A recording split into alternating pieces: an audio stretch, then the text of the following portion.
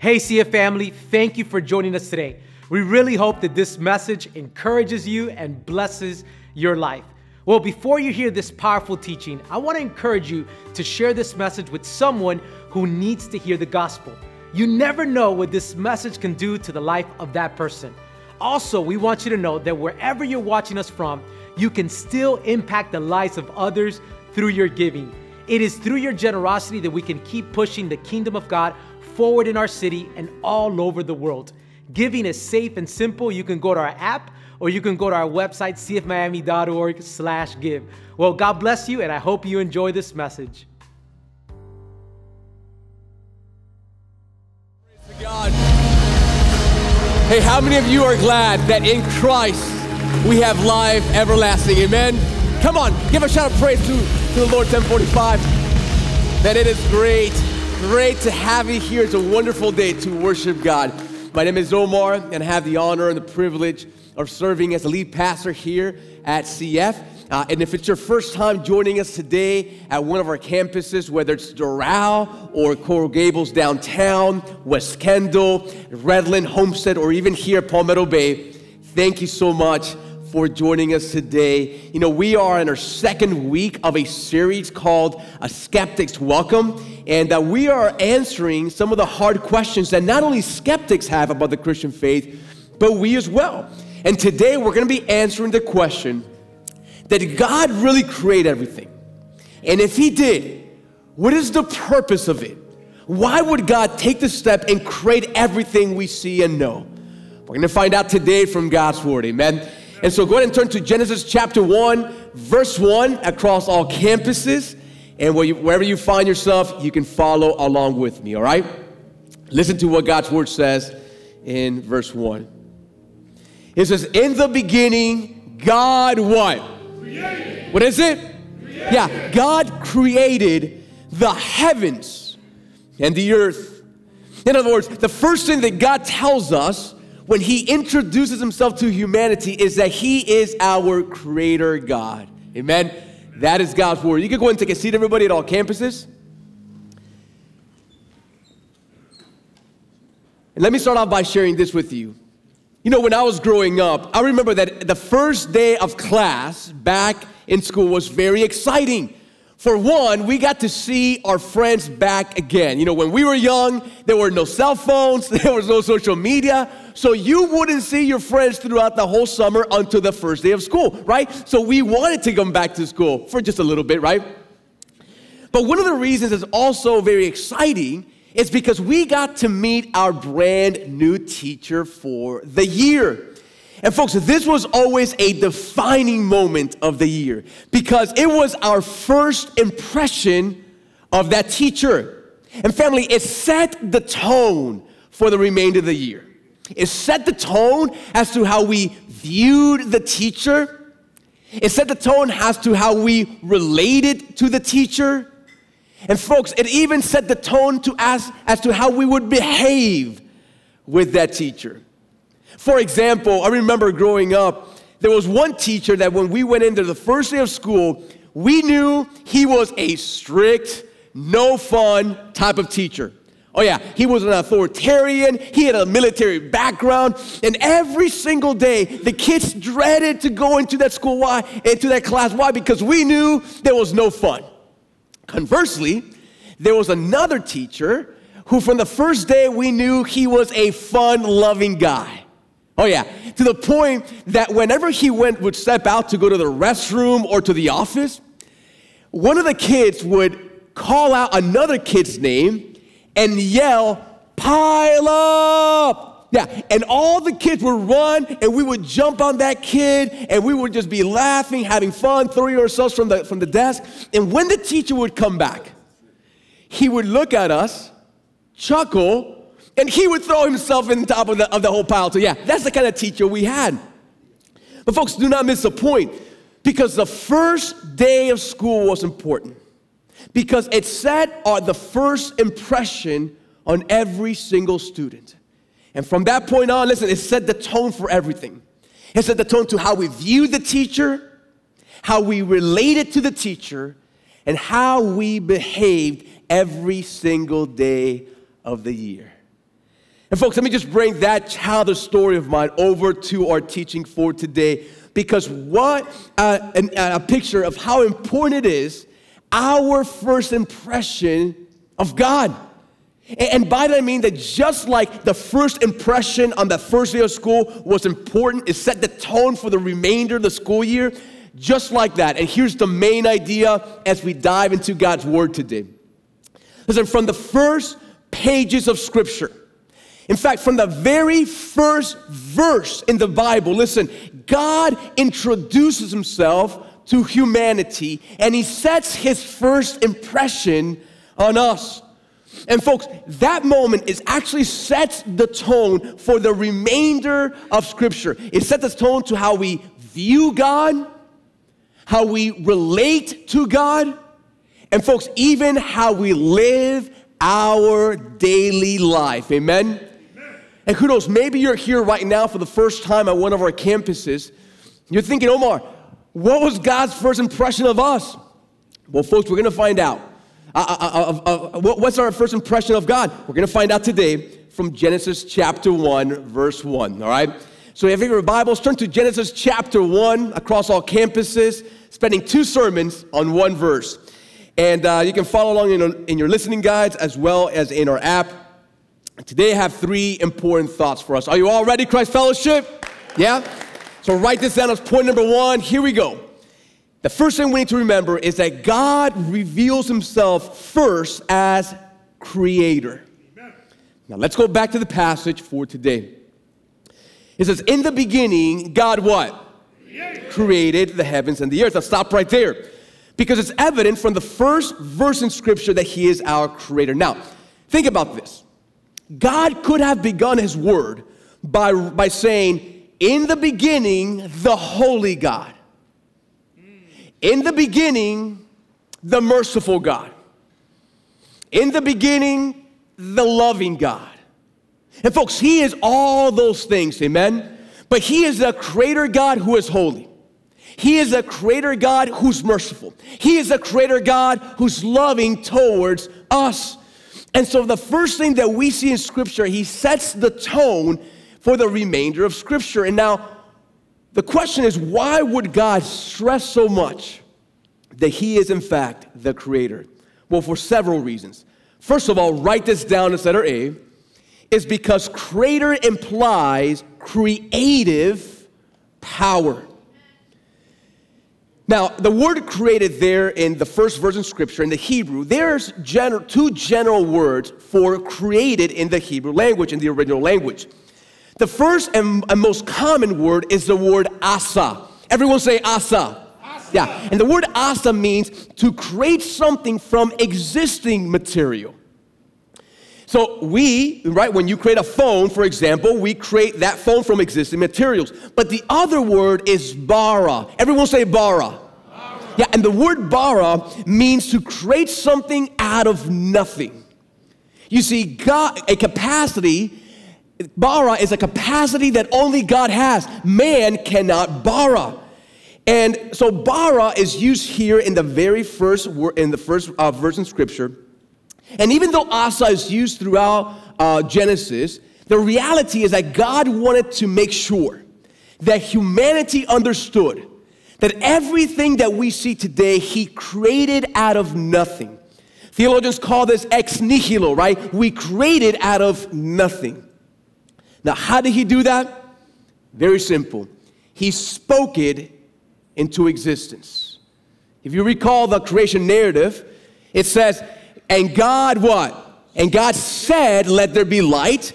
And he began to create by speaking it into existence. Now, the question that many people do not ask, but is an important one, is who is the one who spoke the world into existence? And the reason many people don't ask that question is because they assume it was God the Father. But folks, when you look through the pages of Scripture, we see something different. It was actually the Son of God, the second part of the Trinity, who spoke the world into existence. In fact, listen to what God's Word says about Jesus in Colossians 1 and Hebrews 1. It says this. It says, for what? So for by him, for by Christ, all things were created, in heaven and on earth, visible and invisible. All things were created through him, through Christ, and what? And for Christ. And then in Hebrews 11, and chapter 1, it says this: in these last days, he has spoken to us by his Son, through whom he also what? Created the world. You see, here's what you need to know, that back in eternity past, the God, the Trinity, came together, Father, Son, and Holy Spirit, and they made an agreement to create, and the one who they gave the task to create was a second part of the Trinity, the Son of God. And in Genesis chapter 1, it shows us how he began to create. In fact, take a look. In the beginning, God created the heavens and the earth. The earth was without form and void, and darkness was over the face of the deep, and the Spirit of God was hovering over the face of the waters. And God said, "Let there be light," and there was light. And God saw that the light was good, and God separated the light from the darkness. God called the light day, and the darkness he called night. And there was evening, and there was morning the first day. And God said, "Let there be an expanse in the midst of the waters." And God called the expanse heaven. And there was evening, and there was morning the second day. And God said, "Let the waters under the heavens be gathered together into one place, and let the dry land appear." God called the dry land earth, and the waters he called seas. And God saw that it was good. And God said, "Let the earth sprout vegetation." And it was so. The earth brought forth vegetation, and God saw that it was good. And there was evening, and there was morning the third day. And God said, "Let there be lights in the expanse of the heavens to separate the day from the night." And it was so. And God made the two great lights, the greater light to rule the day, and the lesser light to rule the night, and the stars. And God saw that it was good. And there was evening, and there was morning the fourth day. And God said, "Let the waters swarm with swarms of living creatures, and let birds fly above the earth across the expanse of the heavens." And God saw that it was good. And God blessed them, saying, "Be fruitful and multiply, and fill the waters in the seas, and let the birds multiply on the earth." And there was evening, and there was morning the fifth day. And God said, "Let the earth bring forth living creatures according to their kinds, livestock and creeping things and beasts of the earth according to their kinds." And it was so. And God saw that it was good. Then God said, "Let us make man in our image, after our likeness, and let them have dominion over the fish of the sea, and over the birds of the heavens, and over the livestock, and over all of the earth, and over every creeping thing that creeps on the earth." So God created man in his own image. In the image of God he created him. Male and female he created them. And God saw everything that he had made, and behold, it was very good. And there was evening, and there was morning the sixth day. Thus the heavens and the earth were finished, and all the host of them. And on the seventh day God finished his work that he had done, and he rested on the seventh day.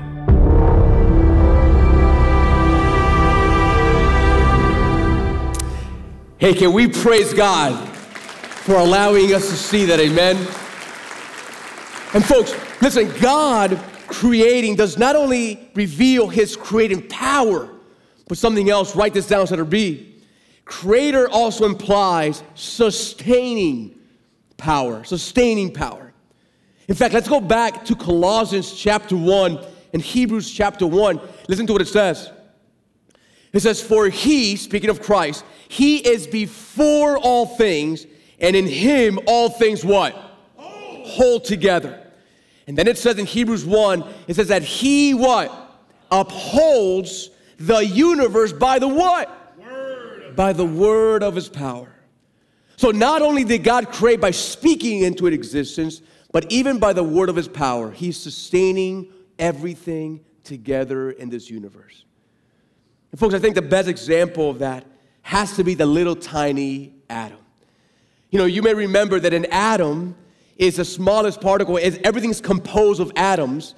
And an atom is actually a cluster of positive protons at the center, right? A cluster of them. And electrons, negative charged particles surrounding it.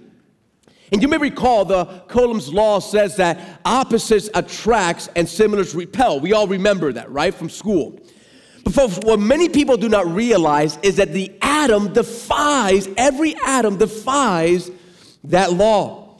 In fact, one of the great mysteries of the universe is, actually it's a double mystery, it's how could it be that in every single atom, all these positive charges that are together in the nucleus, how come they don't expand? That's what they're supposed to do. They're supposed to expand. And how come the electrons who are negative, how come they don't collapse into the nucleus? And folks, the reality is that science does not have the answer for that.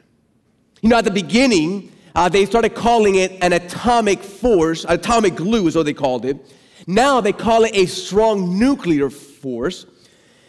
In fact, years ago, there was a man who wrote a big thesis on this whole topic of how can an atom sustain itself. And after a long, lengthy thesis, you want to see his conclusion? His conclusion is they don't collapse into it because they just don't collapse into it. That was, again, the grand conclusion. And folks, we know the answer. It is in Him, in Christ, that all things hold together by the word of His power. Amen? And folks, not only does it imply that He created all things and He's sustaining all things, but being creator also implies something else. Write this down as letter C.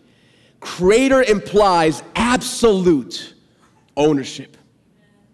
God's word says of this entire world, the heavens are yours, the earth also is yours, and the world and all that's in it, for you, O God, you have founded them. And then it says of every animal, for every beast of the forest is mine, the cattle on 1,000 hills. I know all the birds of the hills, and all the moves in the field is mine. And then of every person it says this, the earth is the Lord's and the fullness thereof, the world and those who dwell therein. And family, the truth of the matter is that we don't own anything. We're simply just we're supposed to be good stewards of what we have. We don't own our cars. We don't own our home. We don't own our own money.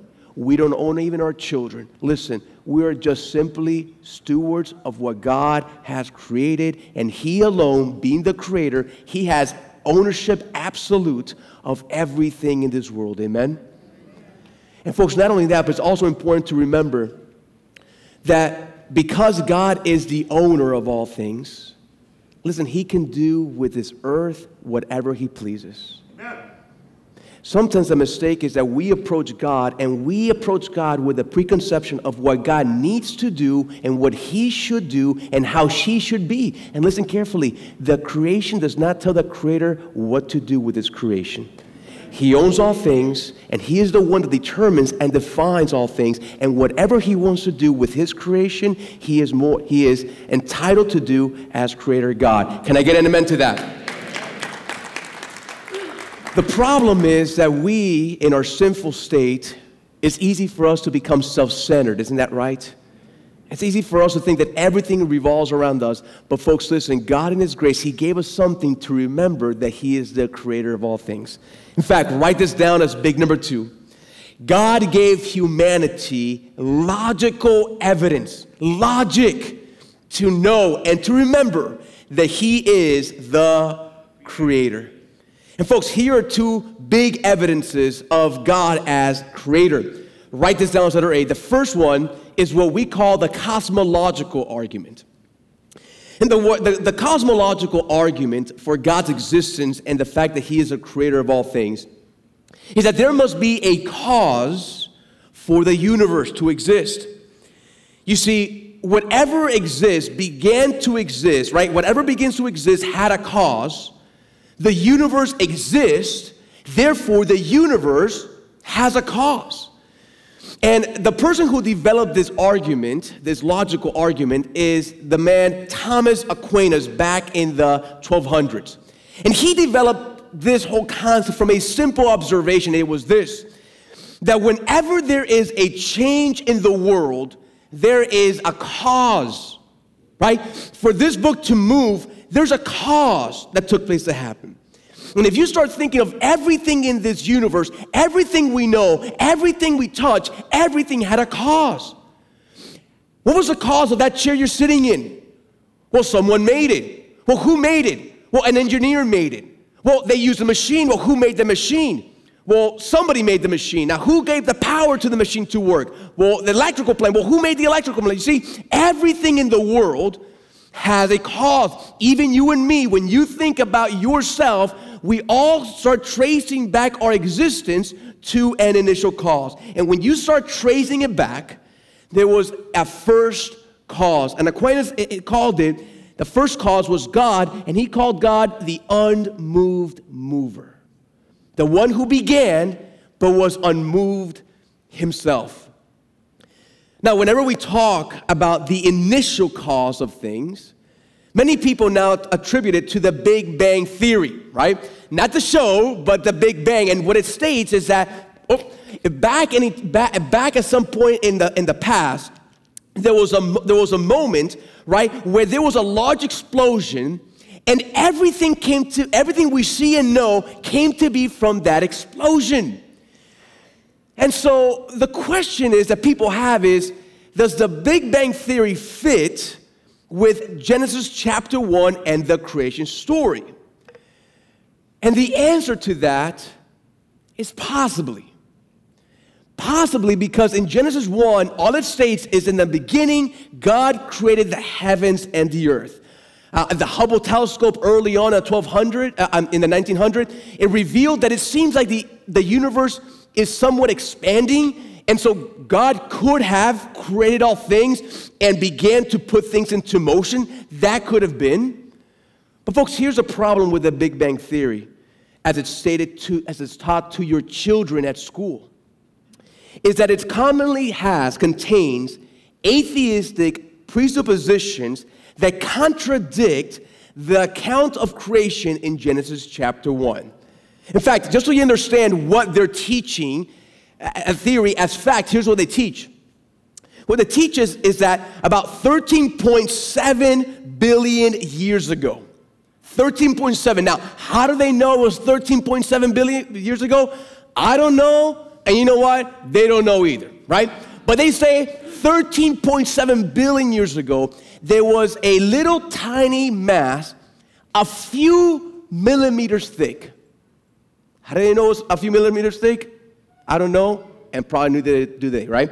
But a few millimeters thick, and somehow, some way, that little thing exploded, and everything we know came to be.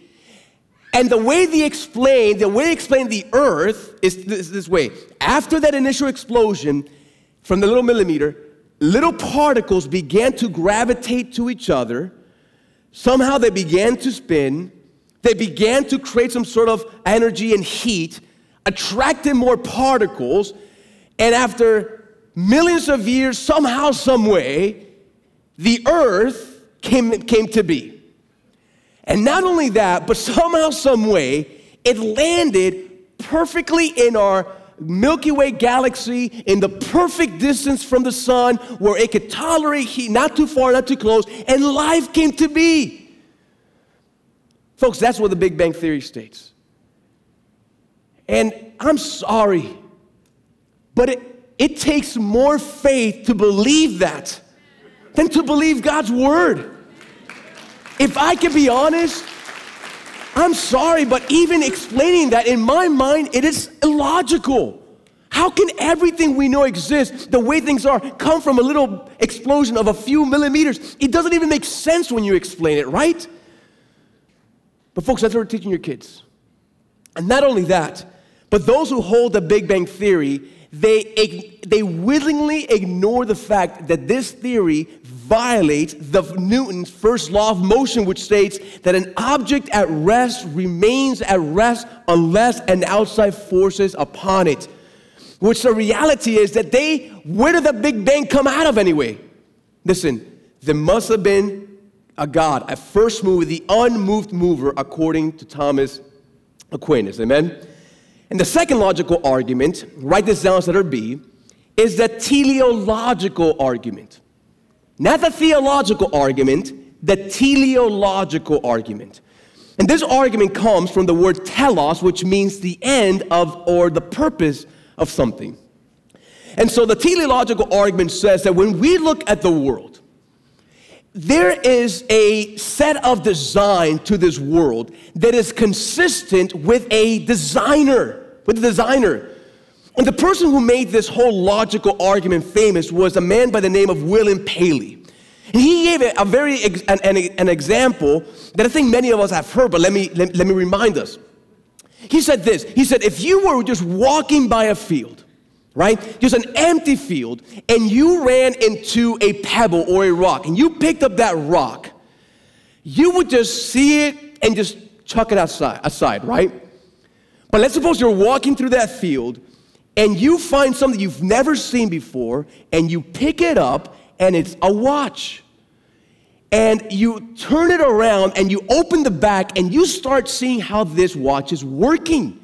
You see all the intricacies. You see all the little details. In fact, you realize that if just one little tiny part of it was missing, it would be catastrophic to its operation. Folks, anybody looking at even a simple watch would say, this was designed, right? There's something about it. And folks, listen, when we look at the world around us, there is an order. There is a balance. There is a consistency, a pattern that's intrinsic to life and the universe. Amen? Amen. In fact, listen, even when you look at our bodies, it is undeniable that we have been wonderfully designed by someone. Especially if you have children, to see them come from conception to them growing up is a beautiful thing. It's a reminder that there is a creator. In fact, next week, we're going to be talking about our wonderful bodies, what amazing things they are. So you have to be back for that next week. But the truth is that when you look around, there's laws, there's infinite amount of laws that govern everything. In fact, Thomas Edison, the famous inventor, he once said this. He said, I know that this world is ruled by infinite intelligence. It requires infinite intelligence to create it, and it requires infinite intelligence to keep it on its course. Everything that surrounds us, everything that exists, proves that there are infinite laws behind it. There can be no denying of this fact. It is a mathematical in its precision. And folks, this is why you wake up in the morning and you take steps towards the coffee maker and you don't think about those steps, but there are infinite amount of laws helping you take steps, keeping you in place, even the way that your eyelids close and shut. There are infinite laws governing everything that you don't even think about. But there's someone who created those things, right? In fact, Thomas Edison, when talking about science and the advancement of humanity, listen to what he says. He says, until a man duplicates a blade of grass, nature can laugh at its so-called scientific knowledge. Folks, yes, we can clap for that. Listen, you can bring all the brilliant minds in this world, but none of them can even create one simple blade of grass. And you have thousands, if not millions, in your own backyard. That points to a designer who created all things. Amen? Come on, let's give a shout of praise for God for that. So the question is, all right, Omar, it's evident there's a creator God. I get it. But if he created all things, what is the purpose of everything? What did he create? Is there a purpose? Well, write this down, big number 3. Listen, God has, in fact, a purpose in creating all things. Now, some people may say, well, God probably created all things because he needed us. And let me remind you of something. God does not need us. He is the self-existing, the self-sustaining one. He is he's in perfection all by himself. He doesn't need anything else to add or take away from him. Amen? Amen. Some others say, well, maybe he created because maybe he was bored or he was lonely. Listen carefully. The God of the universe, the Trinity, was in perfect fellowship, Father, Son, and Spirit, for all eternity, in full and complete joy and satisfaction. They did not need us to bring them more joy or more satisfaction. Amen? Amen. But there is a specific reason why God decided to create. Write this down as letter A. God created for his glory. Now listen to what God's word says. It says, worthy are you, our Lord and God, to receive what? Glory. What is it? Glory. Glory, for you created all things, and by your will they existed and were created. And then in Isaiah 43 it says this, everyone who is called by my name, whom I created for my what? Glory. For my glory, who I formed and made. Now the question is, what is glory, right? Because many people have a misconception of what that is. Where the word glory there in the original text is the word doxa. Everyone say doxa. Yeah, and the word doxa, it means the revelation, the splendor, or the brilliance of something, right? That's what the word doxa means. So when Scripture says that we glorify God, it does not mean that we make God more glorious. Right? God is infinitely glorious, right? He's perfect. But what it says is that when we glorify God, that in that moment, in that circumstance, we are revealing the greatness and the beauty and the worth of God. Amen? Amen. And so, folks, the reason that God decided to create the world was to reveal his character and to reveal his attributes. You see, not only that, but also, folks, the whole story of redemption, the whole drama of redemption, it is all meant to show and to reveal his character. From the moment he created, to the moment that we sinned and we rebelled against God at the fall, through the history of Israel, through the moment of redemption, through the history of the church, and even at that moment where he is going to recreate all new heavens and a new earth. Listen, every aspect of it was created and designed by God to reveal his character and his attributes through that whole redemption. See, folks, you need to understand this. The way that the drama of redemption, creation, fall, redemption, recreation, listen, this was not a mistake. God specifically designed it, and he specifically allowed it to happen in this way because he knew that this was the way that he was going to be able to reveal all of his character and all of his attributes to us. And folks, it makes sense. Because how can God show that he is a creator if he never created? How can God show that he is merciful if he never shows mercy? How can God show that he is a good God if he can never be good towards people that don't deserve it? How can he show his faithfulness unless he's faithful to his promises? How can God show that he's a just God unless he gives just sin the justice that it deserves? Amen? And so, folks, make no mistake about it. Every aspect of redemption history was specifically designed and allowed by God to reveal his character through it. And folks, the moment in time that there was the apex of his glory, the apex of his revelation, was at the cross of Jesus Christ. You see, when Jesus Christ was being nailed to the cross for your sins and my sins, taking the death that we deserve, listen, all of his attributes were being seen in that cross. His holiness, his goodness, his faithfulness, his justice, his mercy, his grace, all of the attributes of God were perfectly seen through the blood, through the cross of Jesus Christ. Can I get an amen to that? Amen. And so listen, the first main reason that God created was for his glory, to reveal who he is. And there's a second reason. Write this down as letter B. The second reason he created was for our enjoyment. In fact, listen to what God's word says. God's word says, delight yourself in the what? Lord. In the Lord. You see, God's design as our creator is that we would find our delight, our joy, and everything we're looking for in the Lord himself. In fact, that is why the Westminster Catechism puts it like this.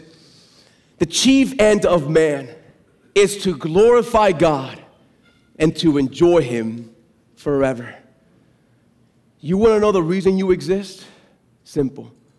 To glorify God, reveal who God is, and to enjoy God forever.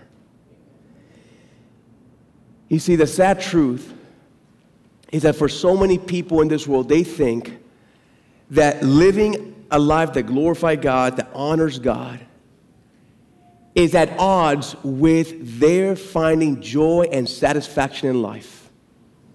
They think, well, if I live that life for God, if I glorify God, if I honor God, then I cannot find enjoyment, then I cannot have joy, then I cannot be satisfied. But folks, here is the amazing truth of the gospel, is that glorifying God and you finding ultimate joy are not at odds with each other, but rather they perfectly interrelate. Amen?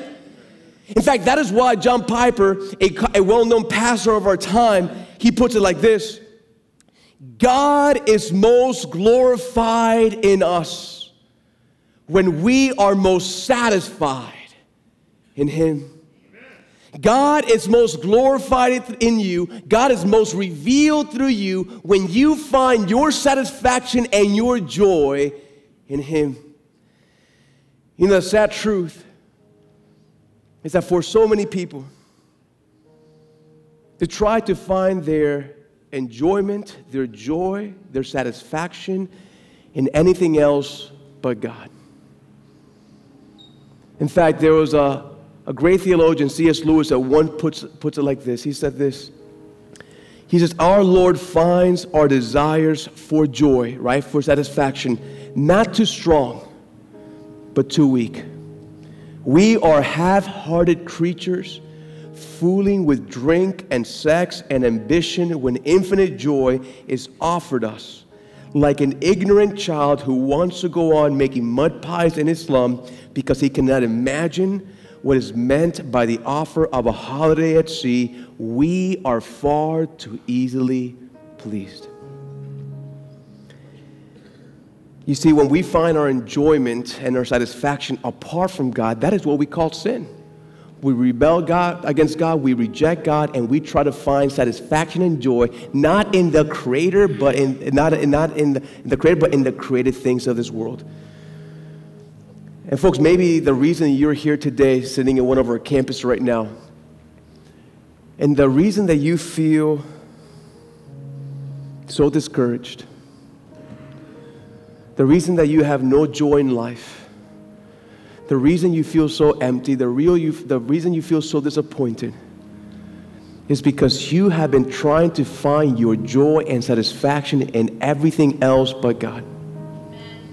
That's why you go from relationship to relationship, from job to job, from bar to bar, from party to party, from lifestyle to lifestyle, from hobby, you jump from all these different things, and the reason you are doing that is because you're searching for that one thing that will bring you ultimate satisfaction and ultimate joy. And listen, you will spend the rest of your life seeking that, and you'll never find it.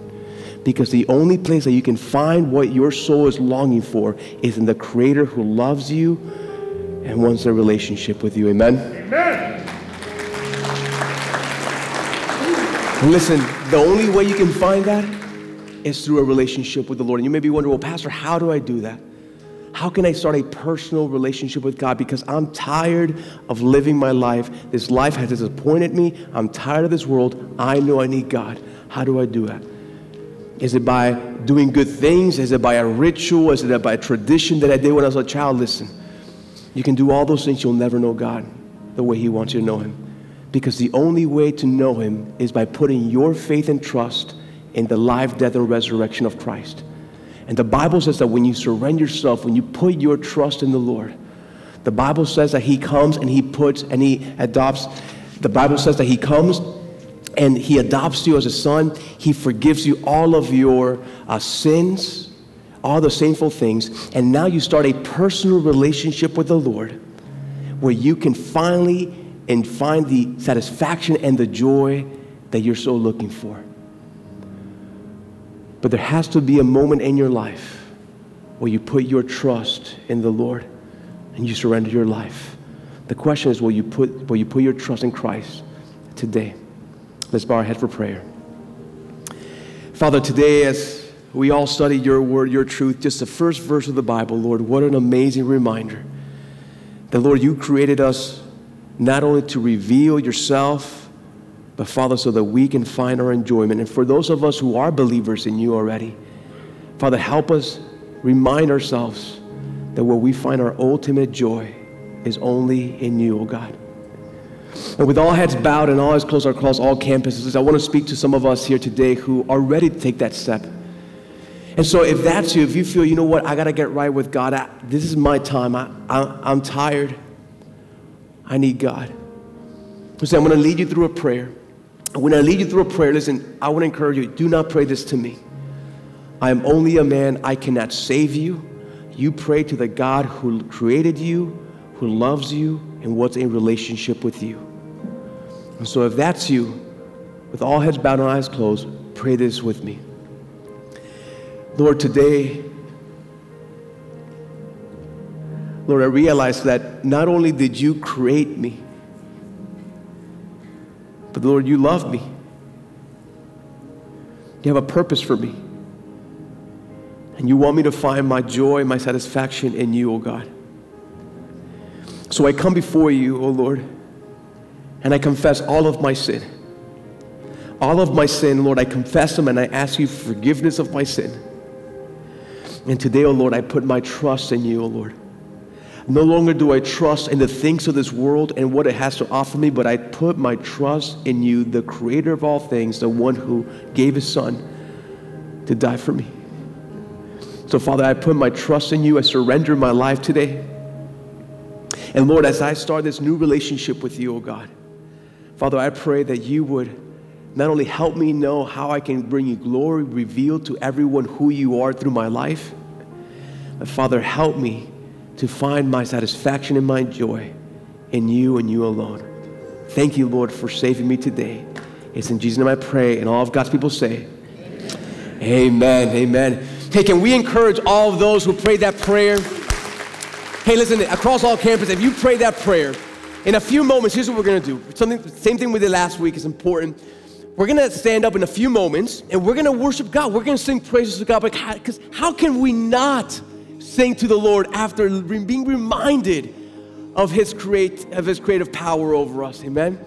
But here's the thing. As we're all standing at all campuses, listen, I'm going to be here at this campus, and your campus pastor at your campus will be right at the front. And here's what we're going to do. As we're all singing, focus on the front. For those of you who prayed that prayer, I'm going to ask you to do something that takes a little courage, but so important. As we're all singing, focus on the front, we're going to be right in the front, and we would just love to celebrate with you and say hi to you. And listen, we have a brand new Bible for you, brand new leather Bible with things inside to help you take your next steps. And so it's going to be a really special moment for you to celebrate and for me to get to meet you. You know, last week, get this, we had 47 people come forward. 47. Last night, we had many people. At 9 a.m., we had many people come front. And so I am confident there's people at every campus that says, you know what? I'm ready. And so whether you put your faith in Christ today for the first time, or maybe you're recommitting, you're saying, you know what?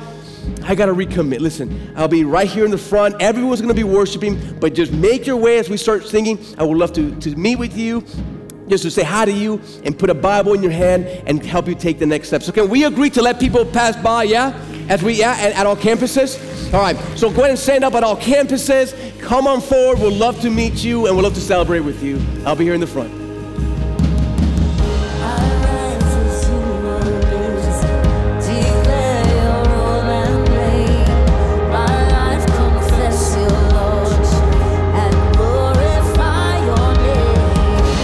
If that's you, come on front.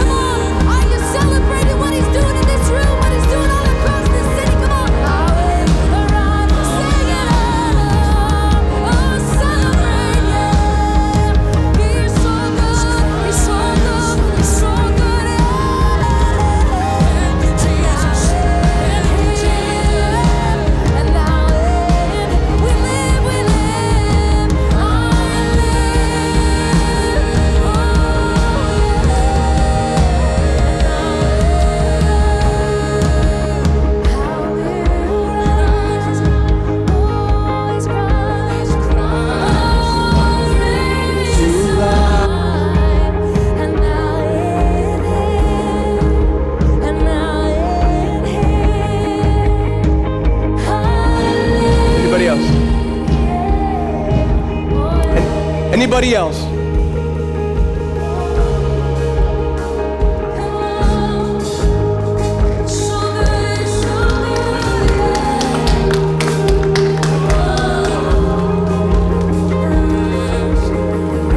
Amen. Hey, can we encourage all those folks at all campuses, that came? Listen, the angels are rejoicing in heaven when they witness someone come to the feet of the Lord. Do you believe that, church family? Amen. Hey, so listen, they'll be out the next step booth if you're a family member. If you, for whatever reason, didn't come to the front, it's all right. Listen, we still want you to go to the next step. We'll connect with you there, and we'll help you take first steps, all right? Well, listen, I'm going to call all the campus pastors to the front, but here's what I want to remind you. Listen, be back next week, because next week we're going to talk about the wonder of the human body. And how does evolution fit into that?